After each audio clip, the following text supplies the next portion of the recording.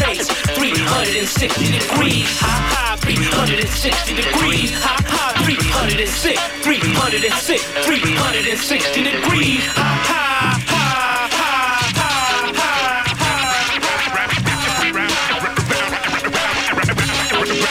Round and round we go. To the circle, 360. Round and round we go. Good evening, everyone, and welcome to Full Circle, your cultural affairs radio magazine, produced by members of the First Voice Apprenticeship Program. This show is written, produced, and engineered in Huichin, occupied Ohlone territory, also known as the East Bay Area. Tonight, we will begin a series in discussion called Shades of Other. Each episode will revisit different aspects of life, beginning with America and our racial identity. On tonight's show, we will discuss recent news and the rash of police being called on people of color just for doing everyday things, barbecuing, waiting at a table, even sleeping on a couch. Then we'll get a bit more in depth with family therapist Ms. Monika Scott-Davis. And we will have some thoughts from our three-person panel, myself, Steve Grevious, Stevie G, my co-host, Aria Moshirian, and graduate apprentice, Junior Jackson. All that tonight on Full Circle. We are your hosts, Stevie G and Aria. Stay with us.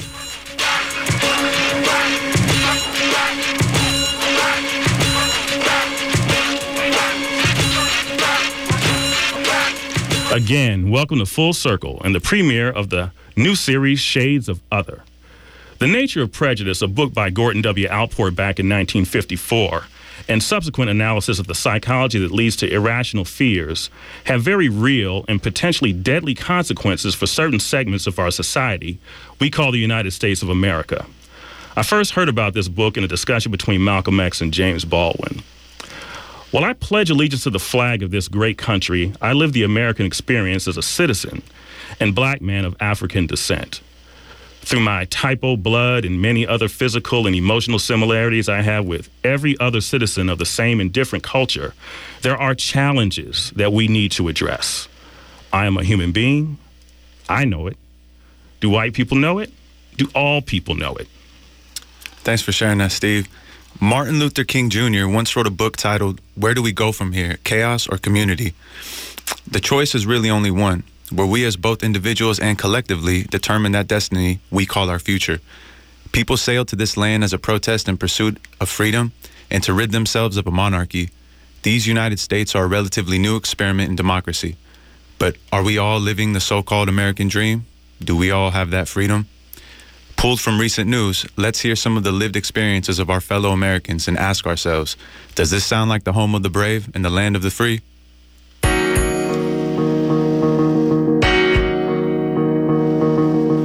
Shakesia Clemens was inside of a Waffle House, and she was taking an order, and she was asking for utensils. The person at the register stated, well, it's going to be a 50-cent charge, and she stated that, well, I'm not going to pay for utensils when I've never paid for them before, an extra 50-cent charge. Then came in the Saraland police. This cop grabbed on her, had her on the floor. They were choking her by the neck, exposed her breast. The other one looked like he was trying to pull down her clothes. This is what these three cops did to this woman. Why are y'all pushing her? She's not doing nothing. Like, what are y'all doing? No, we're not doing anything. Y'all ain't really doing stuff to me. What are you doing? Man, I'll break your arm. That's what I'm about to do. You have to break her arm? Go ahead and quit resisting. Like, what are y'all doing? No, I'm not. Y'all got her computers out and everything. What's going on? No, I understand. I'm trying to understand what's going on. Y'all ain't even talking about why she being on her head. Y'all ain't even telling me what I'm doing. Like, why you telling me? Take your gun over. Take your gun over. Pull your head around.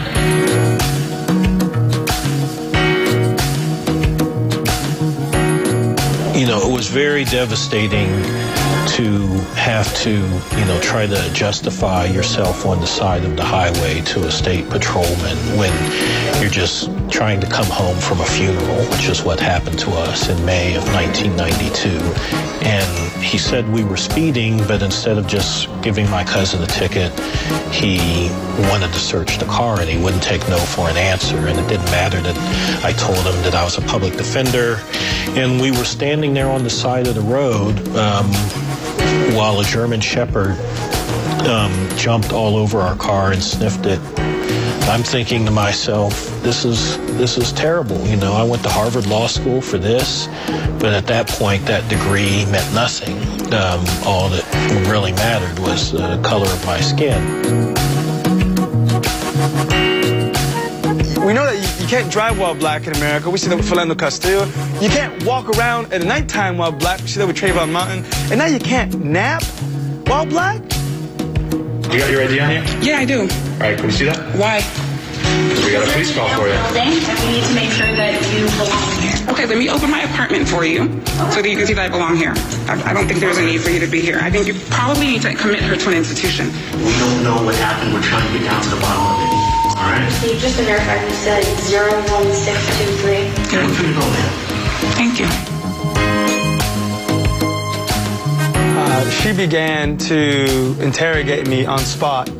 She asked me if I was a Yale student. I responded, yes, I was, and reaching for my ID, she started screaming and saying, basically, if you're lost and you don't know where the common room is, you must be an intruder.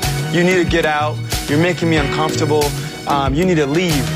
Confused, I turned my back and went to the base of the staircase, and she was on top of the 12th floor screaming at me still.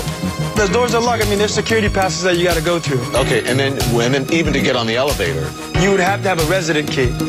She ended up calling police on me. We found that out when Lolade, a friend of mine, came to the common room, which was on the 12th floor of the Hall of Graduate Studies. And when Lolade came back, she came back with police officers who had told her that they were looking for a suspicious character, quote unquote. There's an issue that needs to be addressed and that needs to have not only just a conversation within the Yale community, but a nationwide conversation. When is the black person allowed to just be in spaces?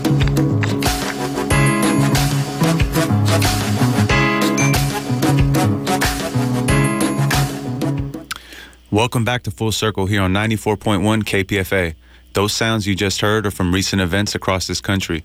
Again, we ask you, one and all, does that sound like freedom? What and who are the police protecting in those examples? What and who do they serve? Now, joining myself and Aria to reflect on these things is a person that some longtime listeners of Full Circle will remember. He was a part of Group 39, Fuego del Sueño, or Dreams of Fire. He became a graduate apprentice when he completed the program in 2015, and since has gone on to earn his doctorate in jurisprudence and has become a lawyer focusing on cooperative development. Cooperative development. All right. Hey. Well, welcome back to the KPFA Airways, Mr. Junior Jackson. Thanks, man. Welcome, Junior. It feels good to be here, and man, it's good to see y'all doing your thing, man. The apprenticeship program's still strong. Yeah. Good stuff, man. It's been fun. It's been a good experience, all right? Yeah, absolutely. All right. Well, upon hearing some of this emotion and emotionally, what comes immediately to mind? And, I think of it, first off, it's a painful moment when you're involved in a situation like this, and a reminder that race matters quite a bit in this nation. For myself, I remember experiences throughout my life where it was either implied or stated directly that my presence was just not welcome. This has occurred in neighborhoods, parks, elevators, areas, where, similar to some of the sound examples, might have been considered common areas or public areas. So how do you all feel about that? Aria? Yeah, I mean, it's one of those things where when you put yourself in these situations, you may have to alter how you're behaving just to try to make someone else comfortable when you're just going about doing anything out of the ordinary like any other being is doing. So when I hear stuff like that, it's the same kind of feeling I always get when I listen to those sounds. Your stomach kind of turns and you wonder why someone has to be put in that situation, and then you get angry, and that's why we're here fighting. Junior? To be honest, I'm a little bit over it. and I'm also over trying to pander to middle-income European Americans. You know, like we're in 2018, you know, and I really can't say that any person I know is like wanting to do this pandering, or like we all feel like a European American looking at us, and you know, because we got that melanin pop and we, you know, we're a little bit more connected. And like, okay, when Trump became president last year, the day before that, I dipped out to Africa because I just didn't want to be here. I thought I wasn't coming back. Oh, wow. Like for real. The day before the inauguration, I was gone. Oh, man. And the most beautiful thing happened to me while I was in Nairobi. I was in a country where everyone looked like me, and everyone just let me mind my business. And it was great. And there was nothing wrong with the country. Like, I mean, okay, hold on. Kenya has its problems. Right.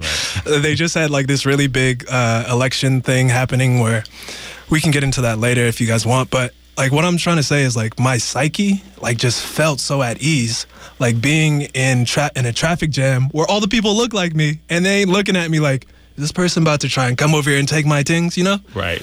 Like, so I just want to be free, you know? And I heard this thing on the internet yesterday that was posing this question: are we free or are we free range? And I feel like most people don't want to answer that, because if you want to be honest about it, we're a little bit free range, and the police are making sure we don't cross the boundaries. That's an interesting thought. Free range, huh? Free range. Well, yeah.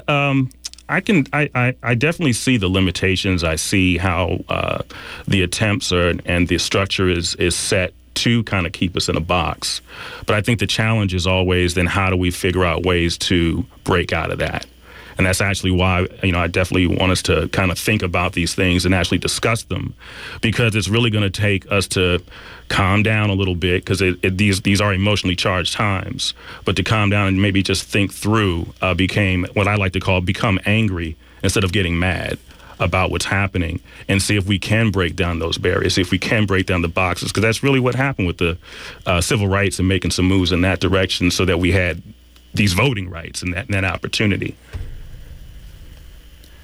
Yeah, I mean, like how you said, not getting mad and using that energy and taking it somewhere to create the change and go do the work. Stop talking about it and putting it off. Do it now. We need it now. The environment needs it now. Humanity needs it now. It couldn't be more clear. So it's the time now. Wow. So any other thoughts on this, or? I mean, I'm into cooperatives, which are a certain kind of enterprise where the people who work in the company own the business. So that means one member, one vote. So you get to decide on big decisions, and everyone shares equally in the profits, depending on, you know, how you structure that profit sharing formula. And I believe these are what we need to do, because until we stop putting our money into the pockets of these rich people who are mostly European Americans, who mostly want to keep subjecting us and oppressing us so that they can continue to earn money, like until we take the money out of their pockets, like things aren't really going to change very much. So like I said, I'm not really for pandering. I'm a little bit over the marching. Like, let's just get to business. Like, let's be serious about this. Like, if we don't want the Koch brothers to influence elections so much, then stop giving them money. Like, research what businesses they have and don't patronize those businesses. And patronize the people who like actually care and matter. Good deal. All right. Well, thanks for those thoughts, Junior and Aria. Really appreciate that. Now we're going to take a trip down memory lane to those kindergarten first couple of grade days where the dream of oneness was experienced by mostly all children, a time when a sense of wonder was the most important thing in our lives. So let's remember in song what themes of equality we were all taught right along with when we learned the Pledge of Allegiance and America the Beautiful. When I'm outside, I say hi to the people I see every day. How are you, friend? See you again.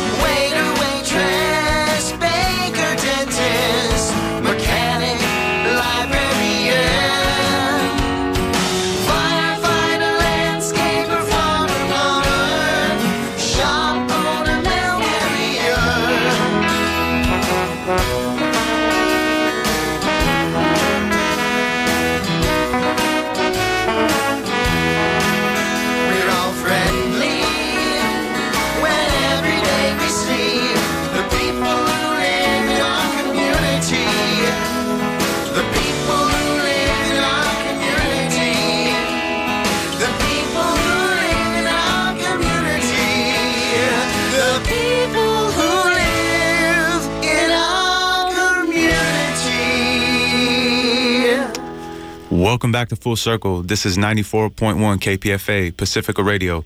We were just listening to the Busy Beavers with their song, People in Our Community.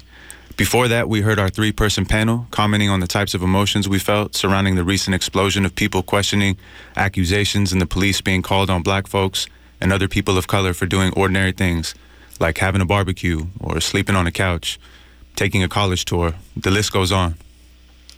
You know, maybe for white America or European Americans, these incidents are brand new tales of woe. But as a technologist, I just thank God for the smartphones, the web internet platform of social media that finally allows us to document what's been discussed for decades, if not centuries, and produce these facts of these incidents and share them widely, almost instantly. Ultimately, we want these incidents to end, but first we need to understand why they happen and how to reduce their frequency, if not eliminate them altogether. We need solutions. I would like to introduce this excerpt of Tom Hartman interviewing Dr. Michael Eric Dyson as he covered his book, Tears We Cannot Stop, A Sermon to White America, in 2017. This book is relatively new with the election of POTUS 45 and the climate of racial intolerance permeating our national atmosphere. In this clip, we hear Dr. Dyson discuss his own experience, and Mr. Tom Hartman recognized that privilege he enjoys as a European American, as a white man. Yeah. You know, many white people say to me, look, you're richer than me. You're a professor at Georgetown. What the hell are you talking about? And yet that privilege of encountering a law enforcement officer and not dying is one of the greatest privileges ever. And it has nothing to do with money at that level. It's a presumption of humanity. I was outside of an eatery in Washington, D.C., and a young kid was arguing with the police, cussing them out. And I said to myself, oh, my God, they're going to shoot him. And then I said, well, no, they're not really going to shoot him. He's a young white kid. And the police say the following, son, it's clear that you're inebriated. You need to go home and sleep it off. I was like, wow, could we get that? Could we get that presumption of humanity? And many white people don't understand that that is a kind of presumptuousness, a presumption about humanity, a presumption about you're not out to hurt me. You could be my kid. You could be my cousin. You could be my uncle. That we don't get extended to us as people of color.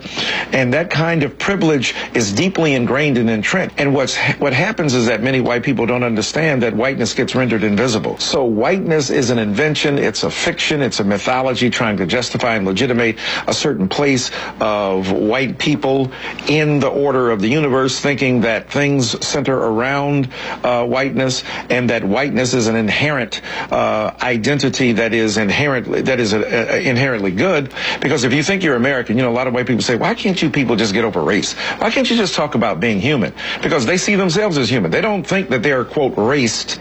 They don't see that, you know, whiteness becomes invisible, which becomes universal, which becomes normative, which means that you're just human.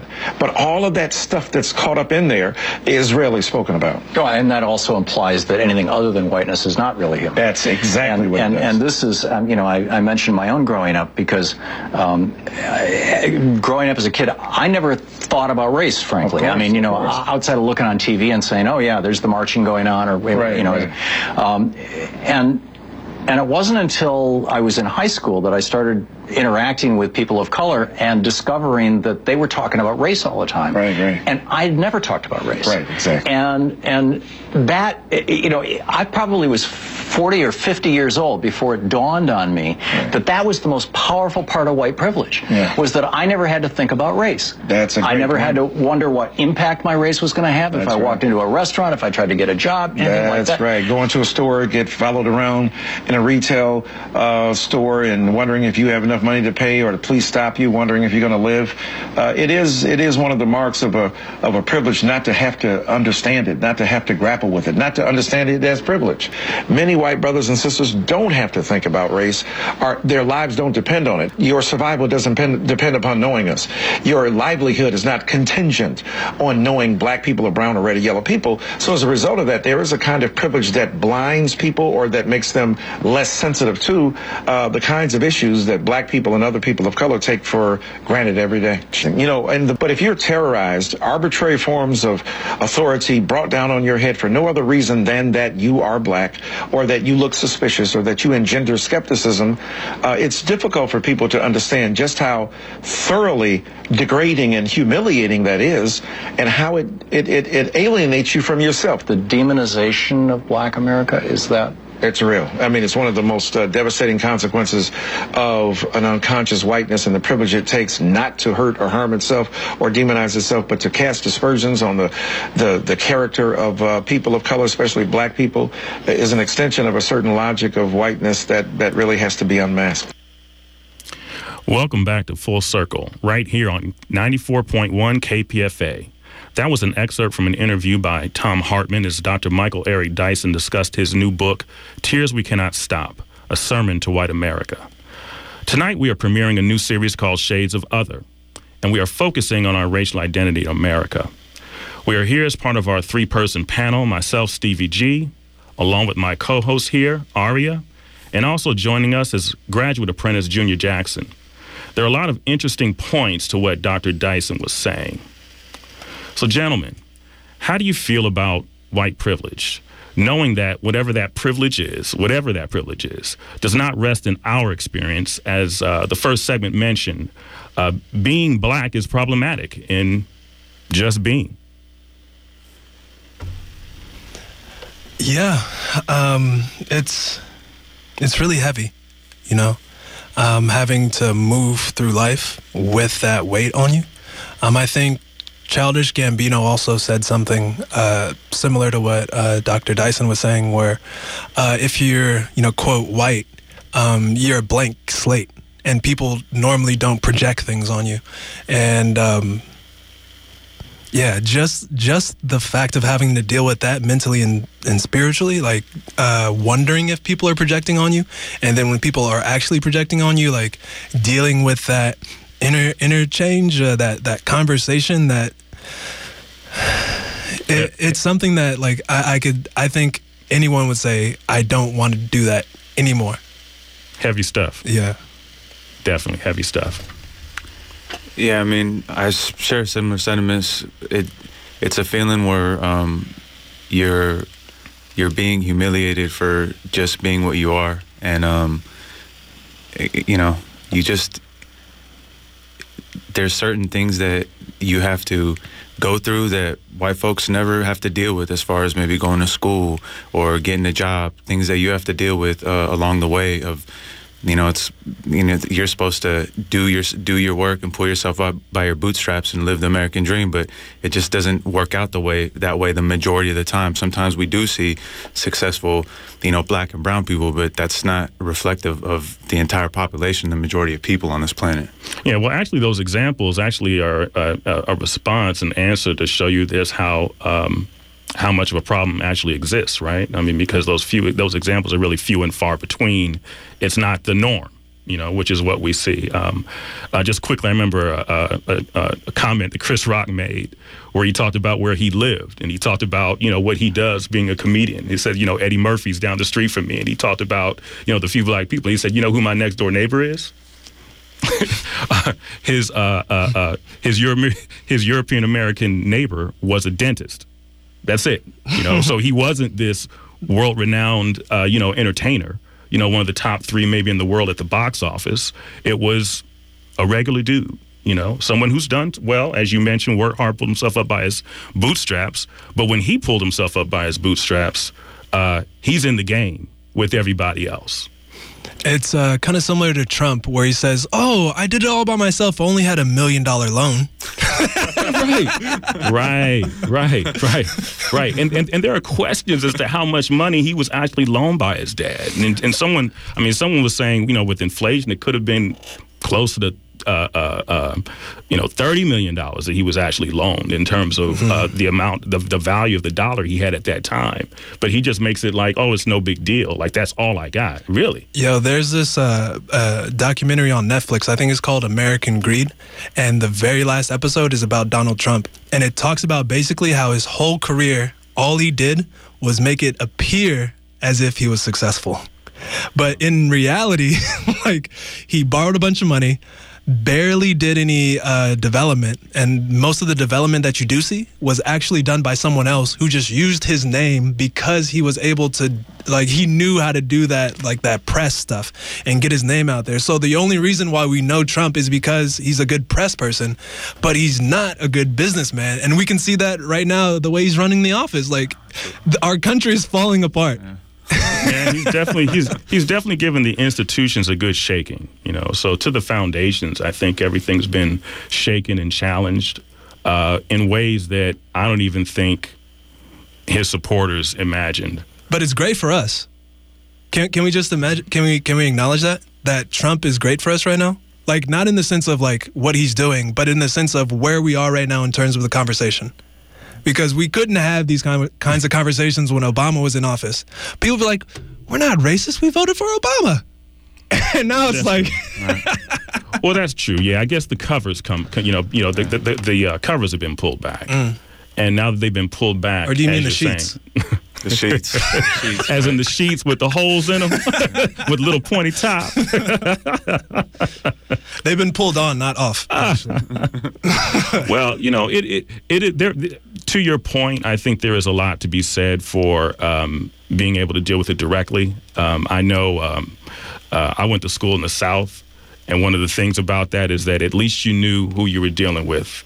It wasn't like being out here, you know, I'm from Oakland, but it wasn't like being out here where maybe things are glossed over and you don't always see it directly, and you're not going to be called certain words at times, but you're going to be dealing with the issues. I'm sorry. No. This I'm sorry. I just get like really animated about this because we do see it directly.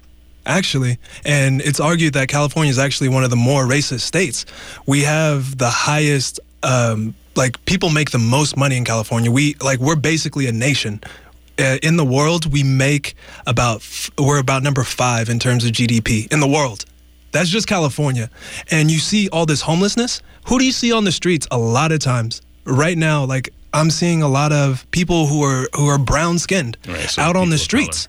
So like, those people got displaced from somewhere. And another thing I'm noticing is that Oakland and the Bay Area, like we say, like we're told, there's an affordable housing crisis. But there's also a lot of empty buildings. There's a lot of empty buildings. And all of these houseless people could be housed if people had the compassion. But the problem with where we are right now is a lot of our problems are mental and have to do with what we've been taught and what we're not really willing to get rid of. Like, similar to Dr. Michael Eric Dyson, short plug. He's going to be doing a talk for KPFA on June 14th with... nice plug. Yeah, hosted by Kevin Cartwright. So y'all can get tickets for that if you want. It's going to be at First Congregational Church. But what he was saying is like really, really timely. And I think like to just put that aside, like it doesn't matter, is not doing a service. Yeah. I think also something I talk to Steve here a lot about is the role that Hollywood and the media plays and the depiction of black men, brown men. And, you can go everywhere from Birth of a Nation on up to the Rocky movies. And you clearly see how they can create such villainous versions of us and such emasculated versions of us. And unfortunately, like you said, we've been so conditioned. It's a mental thing. It's a mental illness that people have, and they're not recognizing and seeing humanity in other people. And it's this is what we get now. We get people that are quick to judge you. So Definitely. All right. Well, thank you, Greg and Aria, for those comments. We're going to take a music break, and when we come back, we will be speaking with our family therapist, Ms. Monika Scott-Davis, and get her thoughts on these latest news stories and just why are people, European people, white people, European Americans in general, calling the police on us. Stay with us. That's the sound of the police. That's the sound of the beast. That's the sound of the police. That's the sound of the beast. That's the sound of the police. That's the sound of the beast. That's the sound of the police.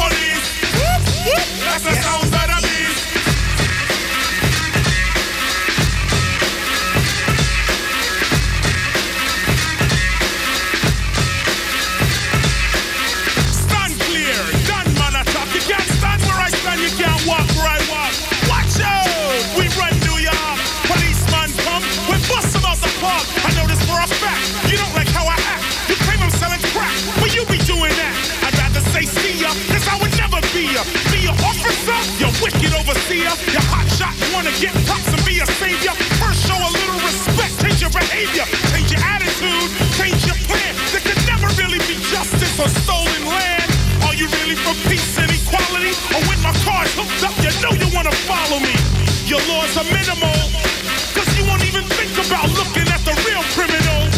This has got to cease, cause we be getting hyped to the sound of the police. That's the sound of the police. That's the sound of the beast. That's the sound of the police. That's the sound of the beast. There's a little truth. Open up your eye while you're checking out the boombox. Check the exercise. Take the word overseer like a sample. Repeat it very quickly in a crew, for example. Overseer, overseer, overseer, overseer, officer, officer, officer, officer. Yeah, officer from overseer. You need a little clarity? Check the similarity. The overseer rode around the plantation. The officer is on patrol in our nation. The overseer could stop you what you're doing. The officer will pull you over just when he's pursuing. The overseer had the right to get ill. And if you fought back, the overseer had the right to kill. The officer has the right to arrest. And if you fight back, then put a hole in your chest. They both ride horses. After 400 years, I've got no choices. The police them have a little gun. So when I'm on the streets, I walk around with a bigger one. I hear it all day, just so they can run the light and be upon their way. Yes, indeed. Yes, indeed. Yes, indeed. Yes, indeed. That's the sound of the police. That's the sound of the beast. That's the sound of the police. That's the sound of the beast. Check out the message in a rough style. The real criminal on the COP. You check for undercover and they want GG. But just cause me a black man, them want check me. Them check out me car for it shine like the sun. But them jealous of them vex guy, them can't afford one. Black people still slaves up to today. But the black police officer, let's see it that way. He wants his salary, he wants it, so he put on a badge and kill people for it. My grandfather had to deal with the cops. My great-grandfather dealt with the cops. My great-grandfather had to deal with the cops. And then my great-great-great-great, when it's gonna stop? That's the sound of the police. That's the sound of the beast. That's the sound of the police. That's the sound of the beast. That's the sound of the police. That's the sound of the beast. That's the sound of the police. Welcome back to Full Circle on 94.1 KPFA. Tonight, we are featuring the first episode in a special series called Shades of Other. At this time, we would like to extend a very warm and heartfelt welcome to a first-time guest and my favorite older cousin, Ms. Monika Scott-Davis. Welcome, Ms. Scott-Davis. Thank you for having me. Why'd you have to say older? Because you're my cousin, and I'm going to take a shot even though we on the air. Okay, I'll get you back later. Because I love you. Ms. Scott-Davis is a family therapist and has dealt for decades with the post-traumatic stress disorder of racial profiling here in America, as discussed by Dr. Michael Eric Dyson. We again thank you for coming in tonight. Thank you for having me. Okay. Before we get too deep into it, how are you doing on a Friday? Doing great. Rooting for the Warriors. There you go. The Warriors are playing tonight. You know, Mark's actually at the game with little Elijah, so my nephew's there. Cousin's nephew's there. Nephew's there seeing the game live. I hope I get to see them before they leave. Okay, so could you please, relate to us, what brought you into the field of psychology, and, give me like the elevator speech of your practice. Okay. Well, actually, I just kind of fell into the field of psychology because I was doing a lot of tutoring with kids, in East Oakland and West Oakland, and then I decided to get into psychology, and my first group of kids I was working with were mainly foster care youth, and they just really touched my heart, and I saw many of them were not getting the treatment or the care or the continued support once they exited the system. So that's how I decided to go into the field of psychology. As you know, I came from a science background. All right. So again, we want to thank you for coming in tonight. And, one of the things I'd like to get into, you've been hearing about, what we've been playing so far with the show and some of the discussion points. And, of course, the news events and what's been happening. Why so much drama when encountering people of color? And in these examples, black people in particular, by, European Americans, is there some historical tie-in to maybe asking for your past? Is it in slavery days? Is it that? What is your opinion on some of this? Well, when you look at the history even of policing in America, especially in the southern states, a lot of the policing came from slave patrols and is basically preserving their property, which was human cattle, which was our ancestors. And so I feel a lot of times, even though some things have changed legislatively, people's hearts haven't changed.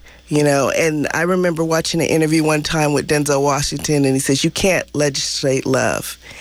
People's viewpoints come from their family of origin and their communities of origin. That's a great point. Ms. Scott-Davis, in many of these calls and cases, we have some element of perceived rule or law breaking or even fear in the story being told by the caller. Where's the fear factor in coffee, luggage, or barbecuing and sleeping? I really feel like it's...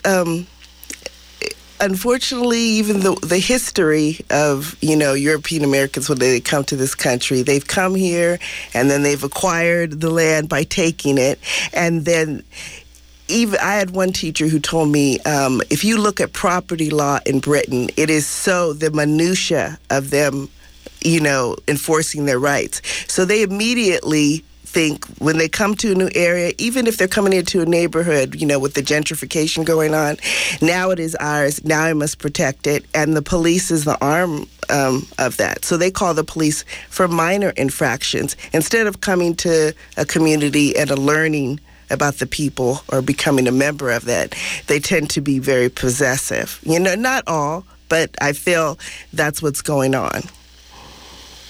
Interesting about that with going back to Britain and some of the history there. But let's try to unpack some of the why. Do you feel that there's a fear factor of just some other things besides the capital side? Yeah, look at the way we were portrayed in the media. It's very few and far between that you see good stories about what we're doing. Like, there's so many stories going on of, like, there was one young man who got accepted to every school in the nation. That should have been an ongoing news feed. But no, but anytime there's something negative going on about people of color, you see it over and over again. You see our men over and over again handcuffed. You see families torn apart. Everything is portrayed in a negative way towards people of color on the media. I mean, there are some good stories, but I don't see the cycle on the news feed. It's like we're constantly fed like black people, brown people, illegal, black people, criminal. That's how it's portrayed. So reinforcing the negative. Reinforcing the negative. Gotcha. Monika, how do we begin or continue relationships that seem to make it from childhood to adolescence but then abruptly stop? I really feel like in the Dyson piece, it's really the humanity. The burden really can't be on people of color. It has to be people, European Americans. They have to decide, I don't want to hold these views. Like you may have came from a very homogeneous society and then you move to an area where there's different people.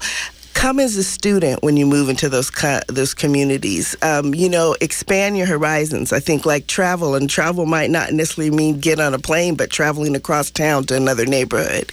And, come open, see their humanity and see what is similar with the similarities that you have.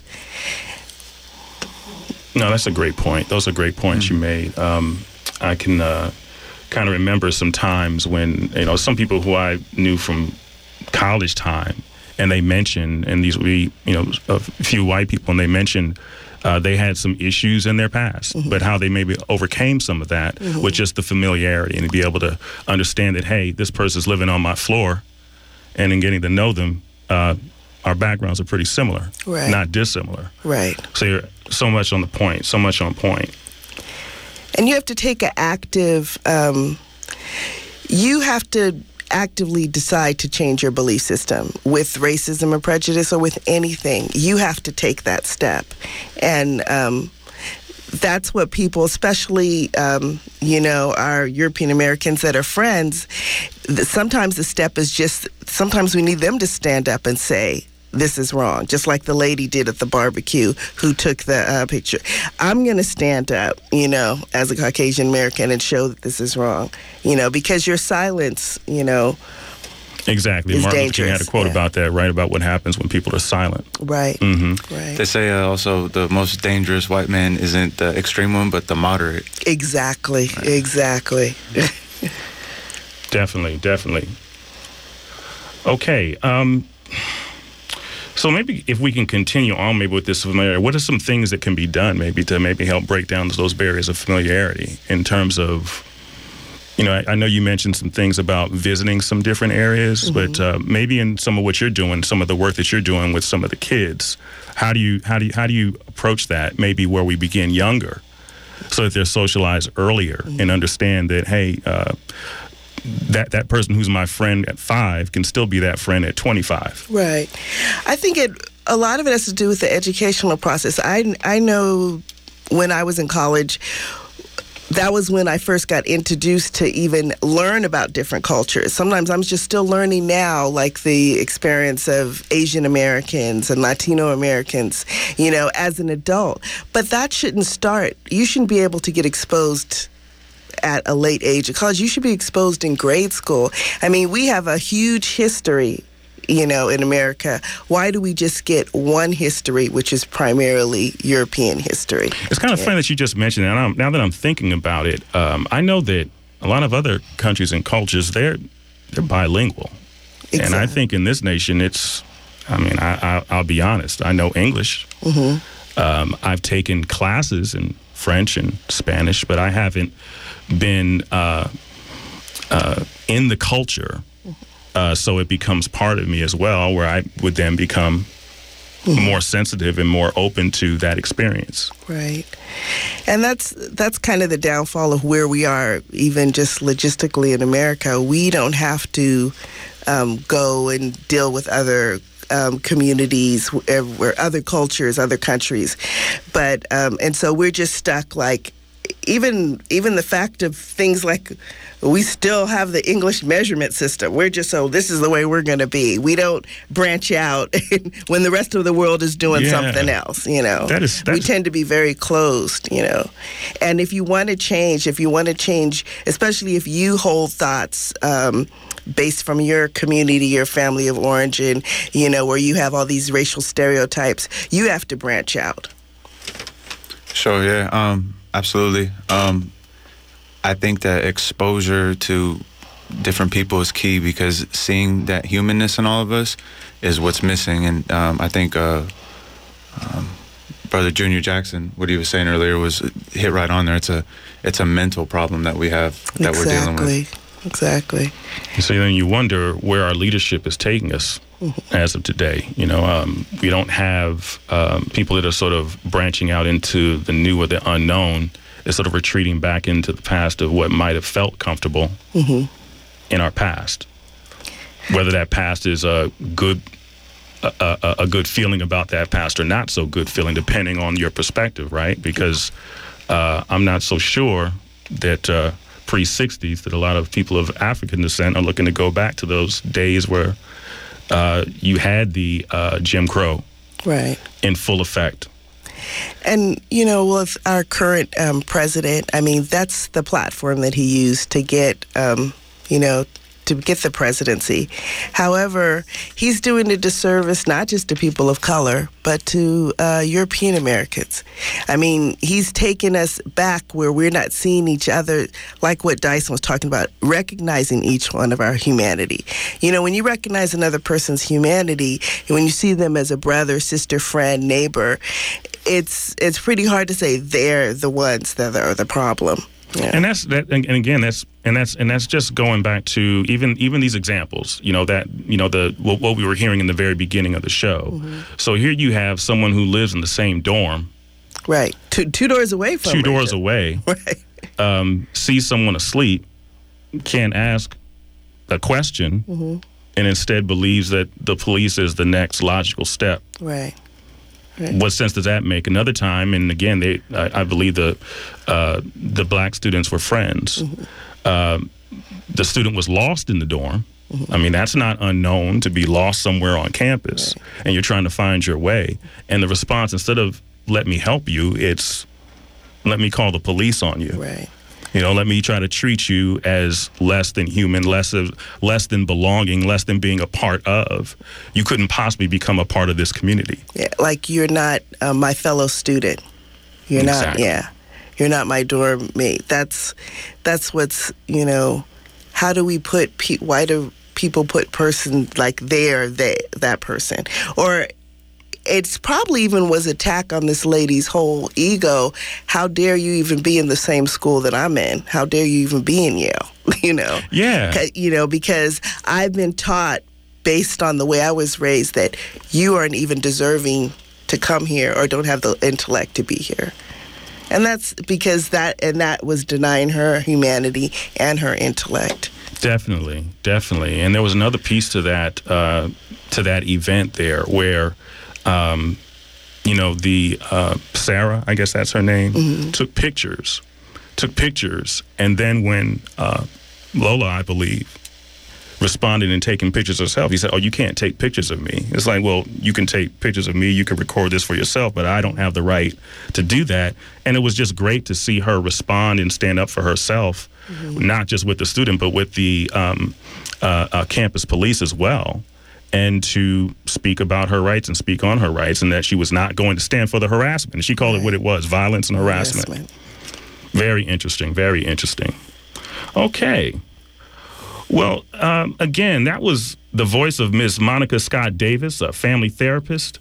How do we reach you? How do we contact you? Well, I have a practice here in Berkeley. I'm at 2034 Blake Street, and I see families and children in the evenings and on the weekends, because I am also a social worker at Center for Elders Independence during the day. Okay. All right. Many hats. Yes. Okay. All right. Thanks again for joining us on KPFA tonight for our first installment of Shades of Other, right here on Full Circle. We'll be right back to wrap up after our short music break. Thank you. Hey, what's happening? Brother, what's up? This is a big party, man. Yeah, I can dig it. Stop it. Right on. Hey, man, what's your name? Everything is everything. Get down today, boy.